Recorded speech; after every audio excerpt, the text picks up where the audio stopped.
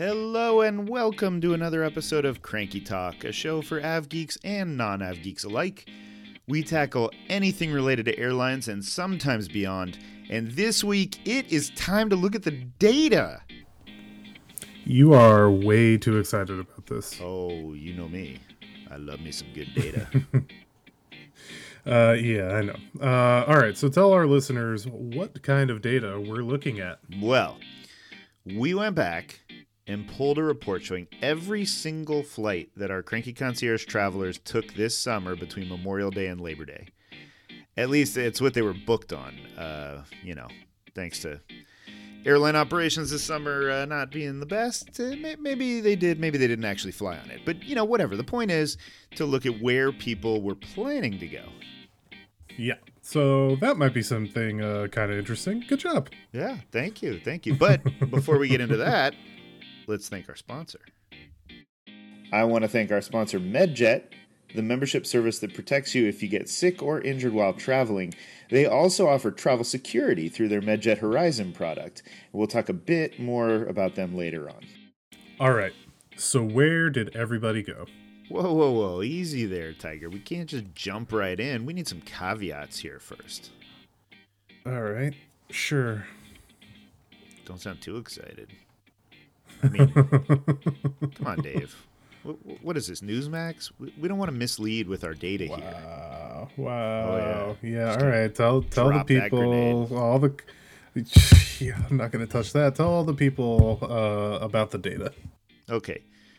What we did is we take every single flight for every single person, which is around 5,000 flights or so. Then we looked at the origin and the destination country for each individual flight. So the problem with this is that it will show a connecting flight. Like, let's say someone was going LA to Chicago to Toronto, right? That would show one domestic flight and then another international flight to Canada. So it definitely overweights domestic by a lot. And other hubs internationally have some extra weight as well. So, keep that in mind. So why are we doing it this way? Well, this is a problem with data is you got to deal with the data you can get. So we've got that. We could massage it, but it's still going to get us what we want to know, which is where did people go? And we can get that out of this.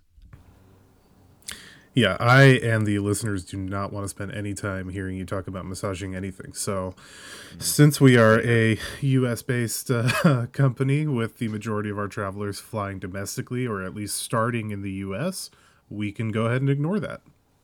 Yes, absolutely. It's boring anyway, right? Since there are no travel restrictions in the U.S., nor had there been when people were making their summer bookings. It's definitely a different story for international travel, so that's kind of what I wanted to focus on. That makes sense. So let's start at a high level. What regions did people fly to the most? Well, let's start with not Asia. Yeah, considering that China and Japan have remained effectively closed, this is no surprise.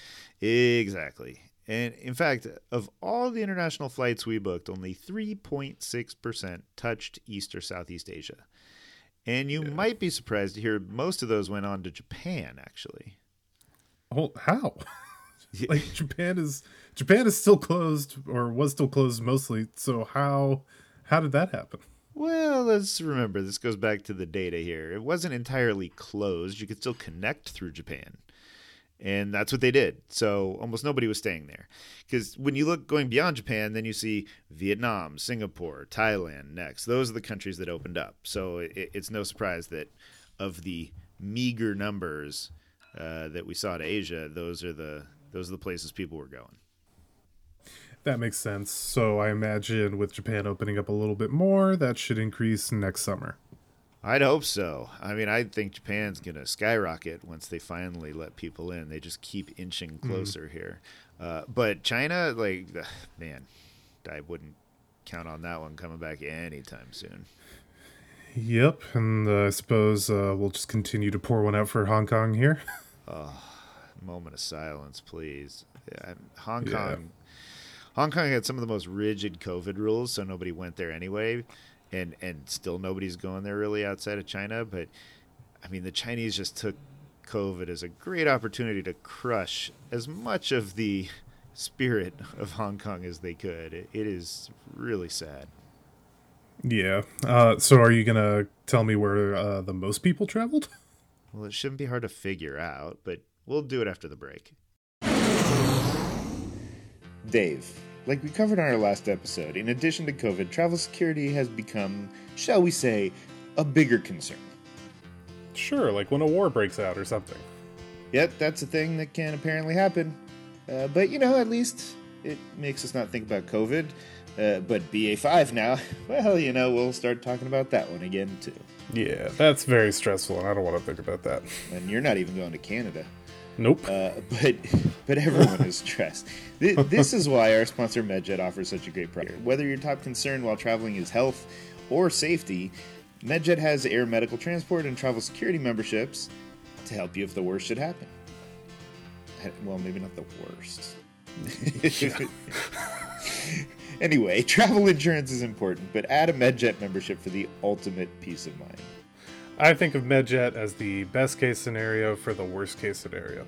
Yes, it's a good way to put it. It's like having a get me out of here membership when you really need it. You can learn more and become a member at medjet.com/crankyflyer. All right. I feel like the end of a TV show season back when they do those two-parters that span from one season to the next. Oh my God, I hated that as a kid so much. It was like a very special episode. But Dave, it's been like 2 minutes. You only had to wait for like 2 minutes to get the answer. This is not an entire summer. Calm down. Is this where we are in the world today? I'm not going to get into cultural anthropology here. So anyway, where did people go, Brett? All right. Well, they went to Europe, of course. Come on. Like, Europe had largely opened for the summer, and it opened early enough for people to get those bookings in with at least moderate confidence, which is pretty good these days. Yep. And so for us, 58% of the international flights we booked touched Europe. That sounds about right. How did the countries break down? Well, the top 4 European countries for us were also the top 4 countries we booked globally. The UK was number 1, with Germany close behind, followed by France and your favorite, Italia. Oh, and that's probably the only list that the UK would like to be considered part of Europe on. We've got Brexit humor here, folks. That seems like what I'd expect, though maybe with France and Italy ahead of Germany, but, Well, remember, these are flights, not origin and destination for the whole trip. So Germany, of course, is a huge hub for United and its partner Lufthansa with, Frankfurt and Munich. So a lot of that is probably connections. And the same goes for the UK and France for that matter, even though they tend to be more destinations. But of course, the UK, you have American British Airways, and then France, you have Delta Air France. Yes, that makes sense. But Italy? I mean, there can't have been that many people connecting on ITA. How dare you call it ITA, Dave? It is ITA, as we all know. This is an outrage to your people. I'm like Ron Burgundy. I just read what's in the script, Brett. Next week, we'll have a very special episode, everyone. Now that I know the secret here. But anyway, to your point, no, nobody's connecting on ITA. I mean, a few people are domestically, but Italy is the massive destination. It's just so massive. Everyone wanted to go there. And that was where they ended. That was not for connecting. So big winner for them. And if we look beyond that, number 6 globally there for us was the Netherlands. Again, big Delta KLM connecting hub there. And number 8 was Spain, which is probably more of a mix. So we had, a lot of people destination Spain, but then also there's the Iberia American BA connecting hub there as well. So what was the biggest outside of Europe? Well, for a specific country outside of Europe, that would be number 5 on the hit list. Oh, Canada, my home and native land. Nope, you owe an entire country an apology right now. That was horrible. I'm sorry to our Canadian listeners that you were subjected to that, especially right after the Queen died. Come on, Brett. No, I think they owe me an apology for what they made me go through at Montreal Airport this summer. On crankyflyer.com, you can read all about it. But that was painful. But anyway, there will always be singing when I have the option, my friend. And bad singing is the requirement here. But Canada's not a surprise at all. It is a big destination for Americans and Canadians who want to go home. So, not a surprise to see that. But it's also a big connecting point to Europe on Air Canada, which, they co-share with United and Lufthansa. They have their joint venture on that, too. So, good mix there. And, yeah, at least one of those flights was mine. So that's exciting. Yes, your epic adventure where you were just wandering aimlessly. Wasn't completely aimless. I was sort of aimed in a general direction. Whatever. Anyway, so you said that's the biggest country outside of Europe, but was there a bigger region? Yeah, there was. You know what the next biggest region was? It was Africa. Wow, really? Yeah, 16% of the international flights we booked this summer went to Africa, which, I don't know, that's a lot. That surprised me. That is a lot. Where were they going? Well, no surprise. Number 7 on the global list there, South Africa. That's always a pretty common place. And then number 9, Zambia. Oh, come on. I know. Zambia is skewed. We remember we had that one big group that also had several domestic flights. Group. Well, it was a group, but they had so many domestic flights. So it's definitely cheating. So when you look at the numbers, it's actually like a fair number because they had all these flights that ended in Zambia, even though it was all just one giant trip. So that is cheating. But South Africa's real. We definitely had a lot of people going to South Africa. Yeah. Any other highlights? I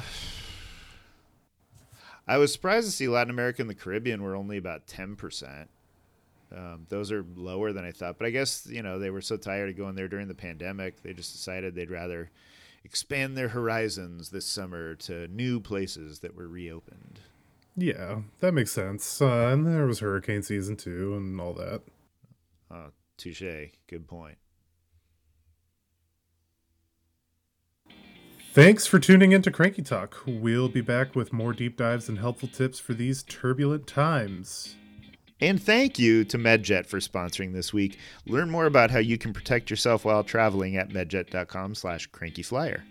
If you'd like to be a sponsor of Cranky Talk, let us know. Email us at advertise@crankyflyer.com. And please, please, please, please remember to leave us 5-star ratings. This helps others find our podcast. I've got nothing to read right now. Please send us the 5-star ratings. I know you're out there.